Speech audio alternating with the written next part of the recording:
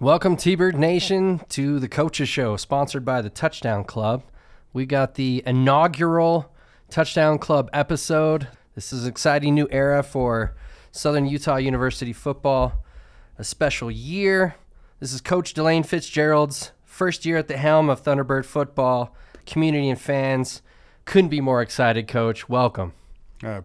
John, thank you for having me. Yeah, this is going to be an ongoing weekly show. We might have a skip here and there, but ultimately this is for the community and the fans to engage with Coach and some of our special guests that we'll have coming up this year, and we're excited to get going. So first question, Coach, give us a quick rundown of how you ended up in Cedar City. Well, first of all, you said there might be a skip here and there. Yeah. For all of you guys, for everybody out there listening and watching, what John is saying is if we just get our trash kicked one week and he doesn't feel like he's still mad at me on Monday or Tuesday and doesn't want to interview me, he's just not going to interview me that week. Which, hey, if that happens, I would appreciate it. I'd appreciate you not interviewing me. Yeah, we'll see. We'll see how the temperature is going after.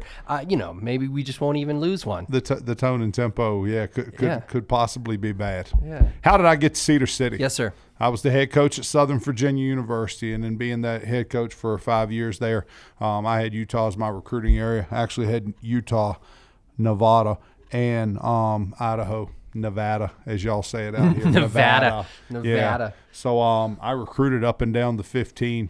You could get really cheap flights into Las Vegas, and Southern Virginia University would fly me into Las Vegas, and then I would spend weeks. And one time I spent a whole month out here just up and down the interstate recruiting from Las Vegas all the way to Pocatello, Idaho, sometimes up into Boise. Got to know the area, really liked it here, liked the people here. Thought it was a really good mixture of people here, and just good people. Like this university, thought this is a sleeping giant in football. Somebody can come here in football and put it together and be really good 5, 6, 7, 8 straight years. Give Southern Utah and the West Coast something to be really, really proud of. So how did I get here? I come to know it by recruiting this area. And then when the job opened up in the middle of November, I just threw my name in a hat and woke up every morning and competed for the job until it was given to me. I love to hear it. So you do have a background recruiting the area, sounds like. How many years have you recruited previous to being named head coach? Yeah, I recruited Utah for 6 years. Okay. So at least 5 trips out here, but I had Utah for 6 years before taking the head coaching job at SUU.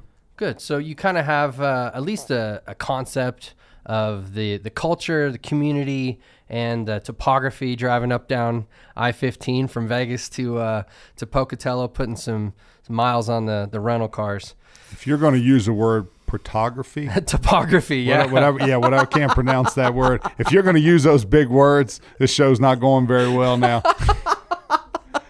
You're going to talk, and then I'm going to ask the question. Hey, could you define that for me? Yeah, you're going to start asking me questions if I use the words that are up there. Well, when I was an offensive coordinator a long time ago, a young man stood up in the back of the room and said, "Coach, can you tell me the premise of that play?" Oh. I said, "Son, can you define premise?" Love it. So you're already getting a glimpse, Thunderbird Nation, of the endless wit and jocularity of the coach. I'm going to play into your strength here and start using big words.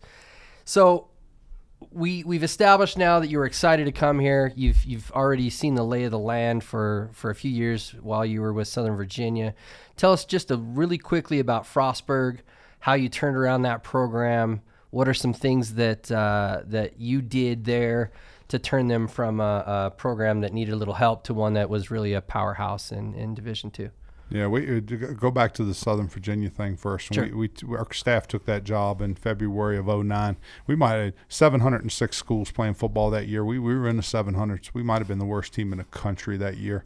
We were able to scratch out 3 victories, turned around the following year and scratched out 4 victories, and just enough for all of us to keep our jobs because the administration wanted to win a little more than we were winning, and we were able, after 5 years, year 4 we won 5 games, and in year 6 we went 8-2 and won the independent conference, and we had the best record for any independent team Division III football, and we were excited about that. From that success and that turnover, I was fortunate enough to get an interview at Frostburg and be offered the job there, and then got there. And Frostburg they've been 1-9, 2-8, 3-7 for about 15 years. It had been 13, 14 years since they'd had a winning season. Our first season there, we go 4-6, and a lot of positive things happened, and had an opportunity to have a 500 season. The following year, we go 6-4, and we came out of the gate and we were 6-1, and getting votes for the top 25 in the country, and then didn't finish down the stretch, and had 3 games that we'd like to have back from that 2015 season. And then, John, after that 2015 season, it just all came together. Coaching staff, assistant coaches did a great job recruiting and a great job with our players, and then we had full buy-in. We had 125 young men on the roster, and we had full buy-in. And I don't know exactly what it was, but the last 6 years we won like 60 games, maybe 60-ish games. I know the last 5 seasons we won over 50 games. We were averaging over 10 wins a season. Where that special is, a lot of those years we were only scheduling 10 games. When you're scheduling 10 games and you're winning more than 10, that's success now. Phenomenal. Yeah, that's great. You talked a little bit about your assistants and your staff and how they were able to be successful in recruiting. That just kind of popped a question in my mind as far as recruiting goes.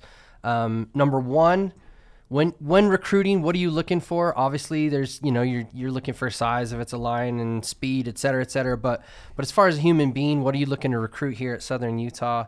And then also, as far as the recruit back to the coaching staff, what do you think a player wants to see when they're being recruited? What is something that would make Southern Utah University staff stand out on a recruiting visit? Yeah, what are we looking for? Obviously the measurables, and you're looking for height and length and the ability to run and change directions. Everybody's looking for those things. Is the young man long and strong? Can he run? Everybody's looking for that. The problem with that is all of my head coaching jobs have been turnaround jobs, have been programs that needed to be fixed and things needed to be tweaked in all areas. So what happens with us is you have to look deeper, and you have to do things a little more than just long, strong, and can run. So we go into we look for hip explosion. Can the young man explode through his hips? Does he have 4 to 6 inches of hip explosion? Can he power clean? Can he overhead squat? Can he squat? Can they do those things? Show hip explosion. Can he transfer that out on the field and show hip explosion? There's coaches that miss that. Yeah. That they miss that. The ability to bend, hip flexibility. We spend a lot of time on the hips now. Hip flexibility, hip explosion. We look at that. And then, John, you don't want to tell all the secrets in the first one. Yeah, absolutely. But I am huge on intrinsic motivation. Intrinsic motivation, has a young man been raised right? Did his mom and dad, grandparents, aunt and uncle, whoever, did his guardians raise him correctly? That's a big one with us because it's going to pay dividends in the long run. But intrinsic motivation, does he wake up in the morning with a little fire in his belly? Does somebody have to get after him to get going, or does he get himself going? If a young man gets up, if an adolescent male wakes up in the morning and he gets himself going, he's a whole lot easier to coach than if it's the other way around. And then the last thing, and people out there want to hear this, and it's true, we're looking for scholars. Yeah. We're looking for scholars. Most of the people on our roster right now this fall were guys that we signed last year that are on academic scholarships. But the one thing I learned early on in my career, if he's a 3.0 or better in high school, well, he's never going to fail out in college. Yeah. He's never going to be academically ineligible. He's always going to be okay. And then lastly, we're looking for character. We like character in young men. Who is he going to be on our campus as a person? Who's he going to be in our community? And then for me, character-wise, again, it goes back to the parenting thing. Who is he going to be at 30, 40, 50 years old? Yeah. Yeah. Now, the second part of this is, and I don't know if I can answer this correctly, but I will tell you this, in the recruiting process, a recruit is looking for something completely different than his parents are looking for. That's facts. So you've got to mix the two up in recruiting. But what I figured out a long time ago is that our coaching staff and myself, we're just going to be ourselves. Yeah. We're going to be ourselves. And if the recruit and his parents don't like us, so be it. It's better to not like us and go to another school than to like us and come here, because that just causes problems. I have learned this in the recruiting process, okay? Players really like it if you're funny. If you're funny in the recruiting process and you make them laugh, yeah, you got a chance. Hey, it's like an ugly guy picking up a date now. If he's funny, if he's got some personality and he's funny, it gives him a shot. Well, if I'm funny in the recruiting process, it gets me further with recruits. Yeah. And then on the parents' side, now the parents have to respect you. Sure. The parents have to respect what you believe in and who you are, and the parents have to be able to look at you and have a little bit of a vision of who their son's going to be at 22, 23, 24 years old. Yeah. Am I dropping him off here at 18 and then picking him up at graduation when he's 22 or 23? Am I picking him up a better man? Yeah. Am I picking him up somebody that's equipped for life? But I'll end with the same thing I started with. Recruits look for something different than their parents are looking for. Yeah. That was very well put, Coach. I'm at a loss for words, but just for the fact that speaking with other coaches and other opportunities that I've had to interview people, I think there's sometimes it gets lost in the equation that parents are looking for something completely different than what the kids might be looking for. And the reality is you're probably recruiting both, aren't you? You're recruiting the kid for his talents and everything, but you're also recruiting the parents and making sure that you're going to give their son a chance to be a man in the future. So thanks for that. So as far as recruiting goes, we kind of covered that. I think I've been asking a bunch of people out in the community if they had an opportunity to ask you a question, what would they ask? And some were completely not football related. I'm going to stick to the football related for now. In the future here, we'll talk about some completely random things to see what kind of guy you are and how you answer those questions. But football related, the number one question that I got from my buddies, my family, is what brand or style of football can we expect from Delane Fitzgerald and his coaching staff? Yeah, it's more from the coaching staff and the players, but we're going to be hard nosed and blue collar, and we're going to bring a blue collar mentality to practice and to the games. But people want to hear schematics, and got to watch how much we give away now. Sure. I'm never going to go anywhere that we don't run power, so we're going to run power. Guys, if I kick the bucket this evening, y'all make sure that the word power is on my tombstone. That's one of the questions I had for later. Yeah, That's awesome. In parentheses, make sure power, yeah, and you can put it old Southeast, old power, OLE power. Old power. You hear those old guys, but anyway, it's successful football. You got to run power. But we're going to do that. But we will be multiple on offense. We're going to be one back, two back, no back. We'll be multiple there. We use more tight ends and fullbacks than anybody in the country. We're going to do those things. But at the end of the day, what you do well is what you kind of have to do. Sure. Where I've been in the past, and there's been seasons where we were 33% run, 33% pass, and then 33% option. We're not going to be that here. We're going to be, 45% run, 45% pass, and then 10% option here. But we'll mix it up. And then, hey, whoever's hot, whoever our best players are, we're going to continue to go back to them, continue to get them the football. Offensive football in 2022 is about getting your best football players the football in space. Yes. And letting them do their thing. Defensively, we'll be multiple also on defense, but John Kelling's a rocket scientist over there, and we're going to be even. We're going to be a couple different types of even front and a couple different types of odd front. The one thing I can promise you is we're going to be a pressure defense. We're going to bring people. Home games, we'll start blitzing people when they come out of the locker room. When we're on the road, we'll start blitzing them when we get off a bus. But we're going to get after people. Our offense, somebody needs to look his stat up and tell me how correct I am. Over the last 10 years, our defense at Southern Virginia and at Frostburg has led the country in tackles for loss and in sacks. We're going to get after people in their backfield. Our defense might have broke the NCAA practice record for that this morning. I don't know if that's good or bad. It ain't good for the offense. I can promise you that. Yeah. Well, that leads me into my next question. Observing practice, I've noticed that there's a real expectation and there's a real celebration of the big play, right? So can you tell us the importance of the big play both on offense and on defense? For example, getting those guys out in space. On the offense, we've got some tools. We're not going to give too much away on this show, obviously, but we've got some weapons that can work in space. And then on the defensive side of the ball, philosophy on turnovers. Yeah. So we chart turnovers. We chart turnovers each day in every practice, and in order for us to be successful, we've got to turn it over less than twice every day. So it's got to be less than twice on Saturdays during games also. But then on the flip side of that, our defense has got to be getting 4, 5, 6 turnovers every single day.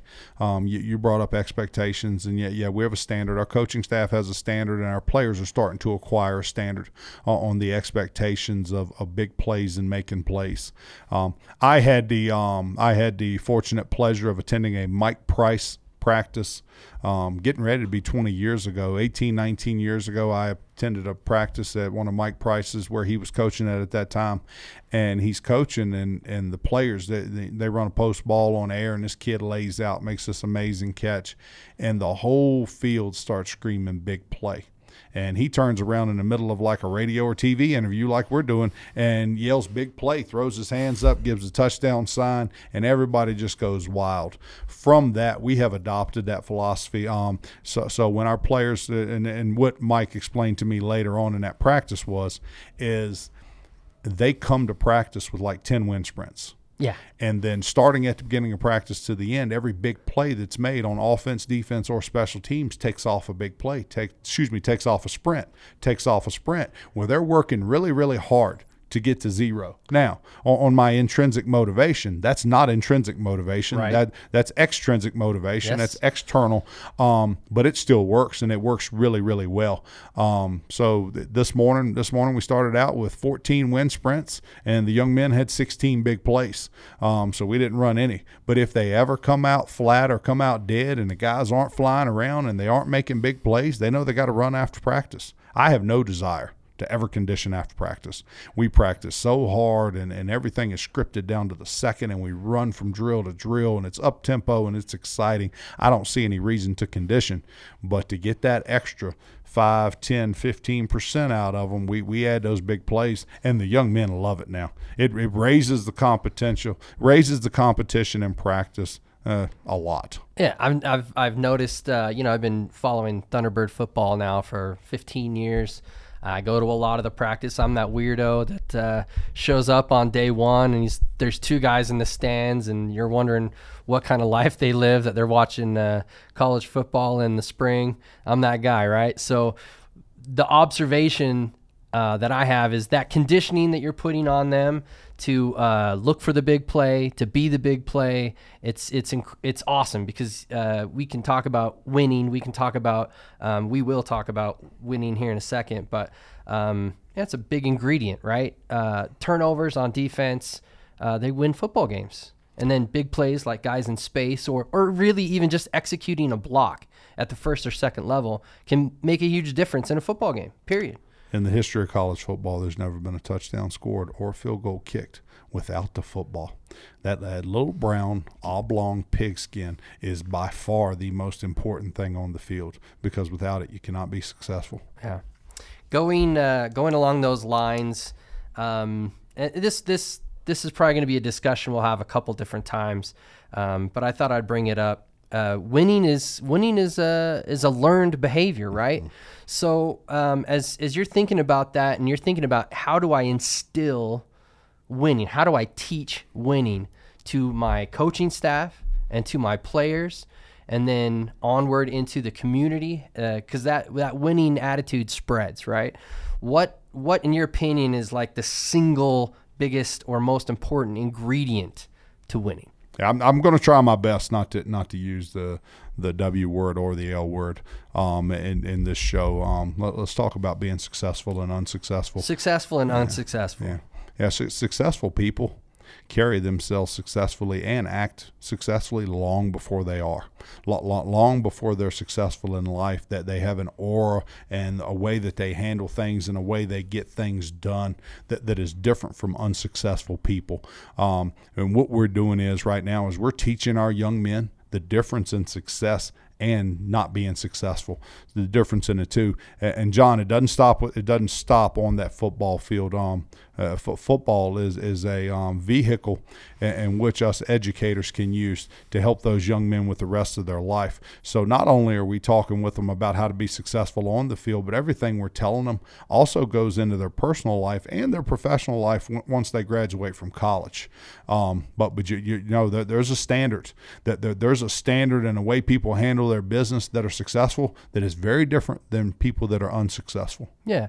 In the future, I'd love to highlight, we'll not do it in this episode, but a future I'd like to highlight maybe a player or a coach that you've come across that you were able to see transition from maybe someone that didn't quite have the successful attitude, how they learned, the process they went through, and then the results that they were able to have in their life after they came through your program. So we'll highlight that in the future. John, episode. there's dozens, and that'll be fun to talk about. Yeah, absolutely. So I have a couple questions I've formulated here that. Before I get into that, let's talk about one last thing, and that's the community, that's the campus, right? Southern Utah University, Cedar City, Utah, and the surrounding areas, Iron County, Beaver, even really St. George. We're Southern Utah, period. How do you see, or what do you see the football's team role here on campus, like the players and the coaches, and then what type of support are you looking for from the community and the student body in return? Like that give and take, that relationship. What would you love to see, as you're projecting success into the future? What does the community and the student body involvement look like to you? Yeah. You brought up campus in town. This campus is great. This town is great. It's the biggest, biggest, nicest campus that I've worked on. It's the biggest, nicest town that I've worked in or lived in. Great people. Not only is the town nice and clean and the buildings are nice and all that, but the people here are great. People here are phenomenal. You brought up. I don't know if it's my job to tell people, hey, come out, and how many students should be there and how many people in town should be there. It's my job to put a product on the field that the people in Southern Utah and in Cedar City and that the SUU student body can be proud of. That's where it's what I'm collecting a check for. Yeah. So that's it. And my hope is this. My hope is we've got a loud and proud student section, and my hope is that we've got an alumni base and a group of people living around here. We're getting ready to hit 50,000 residents. We're getting ready to hit 50,000 residents in Cedar City. We should be able to put 15,000, 20,000 people in that stadium every single time we play. And we've got 5 home games this year, so excited about that. But it's my job to take care of the football part, and it's somebody else's job to get everybody to show up and be loud. So, but we and for everybody out there watching and listening, we would appreciate it. Absolutely. And I found, Coach, that the community especially is hungry for for a product that you just laid out there? Somebody that we can be proud of. We're gonna give them that product. And do I think we're winning a conference title and a national title this fall? No, because we're not, and I'm not delusional. At least not on the football side of things. Anyway, I might be delusional again, but my wife and kids tell me I'm delusional about some other things, like the way I think the house should be kept and that type stuff. Sure. But on football, no. Hey, here's what you're going to get the next couple of years to everybody that's out there. We're going to play extremely hard.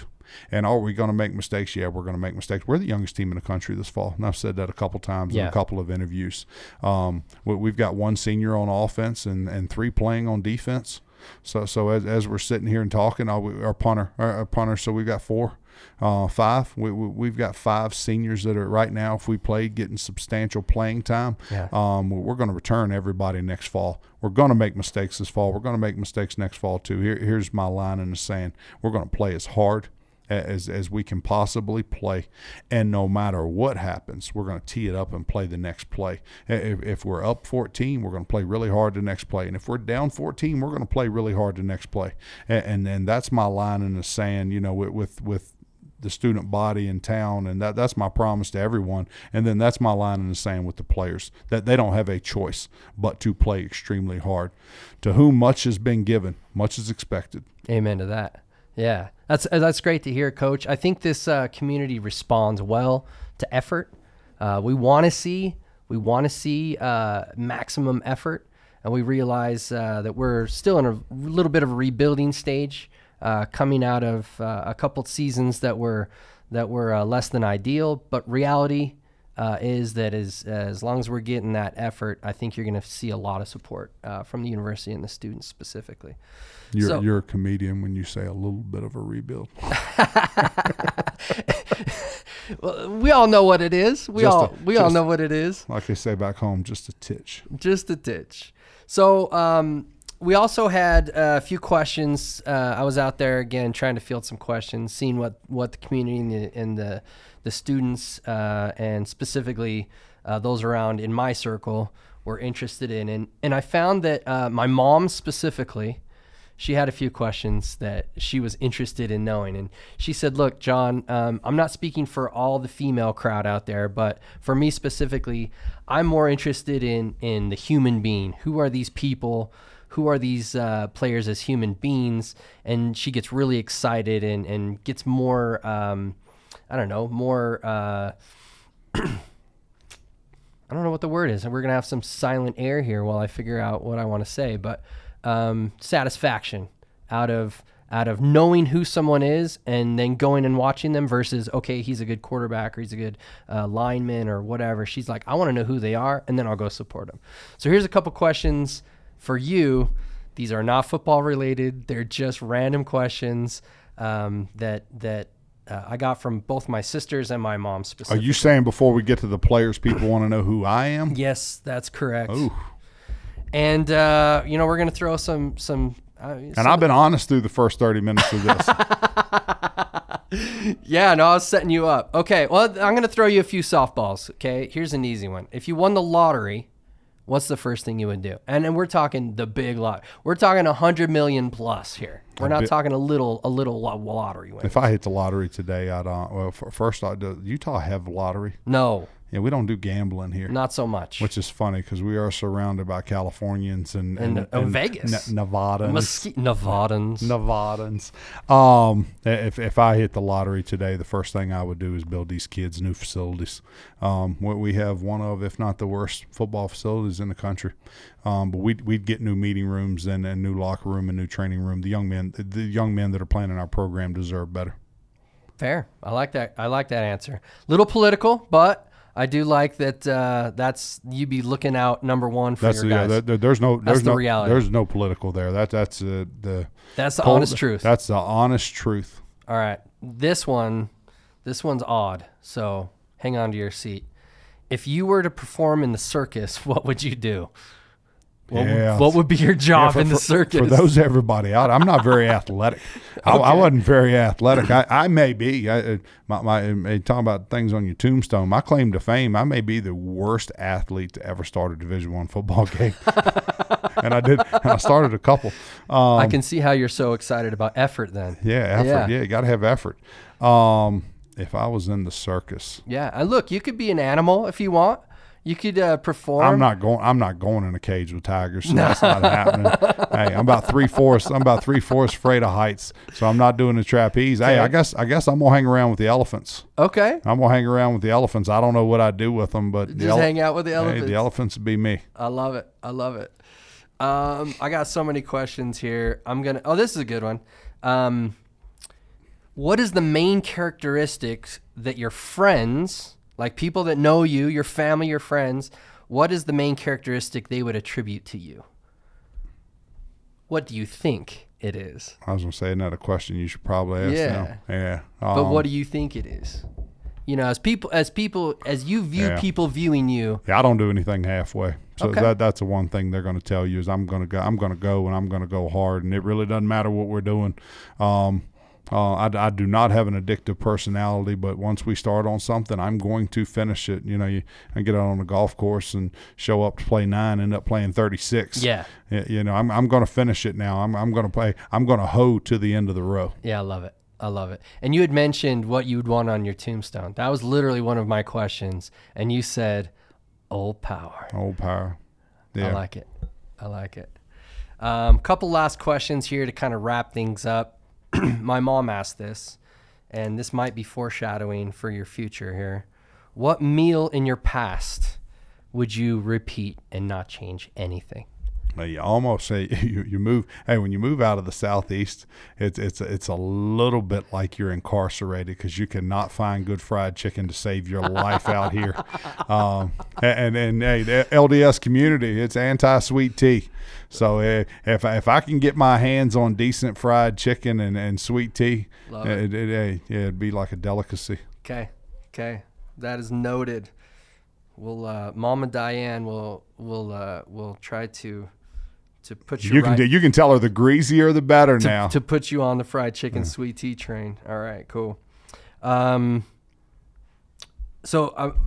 This might answer this question too. Favorite cold drink on a hot day? Favorite cold, yeah. You can be honest. Ice cold Mountain Dew. Okay. I am setting you up. But Mountain Dew, hey, good cold. It's good hot. I haven't heard of a good hot Mountain Dew. If you drink it hot, the caffeine gets into your bloodstream faster. I like it. Yeah, it's more intense into your bloodstream. So okay. I'm in it for the caffeine. All right, here's a random question, and this, by the way, this show is in no way sponsored by Mountain Dew. However, this is another Mountain Dew question. If you could come up with your own personal flavor of Mountain Dew, what would it be? I'm traditional. They've come up with, in my lifetime, 25 different flavors of Mountain Dew: the Red Blast and the Orange Blast.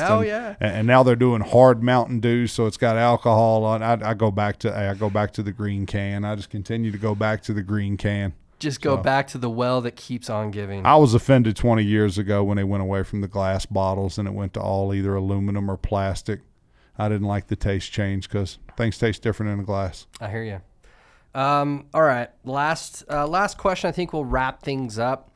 And this, not to get too deep or anything, but if you had to choose the single most valuable lesson that you have learned, what would it be?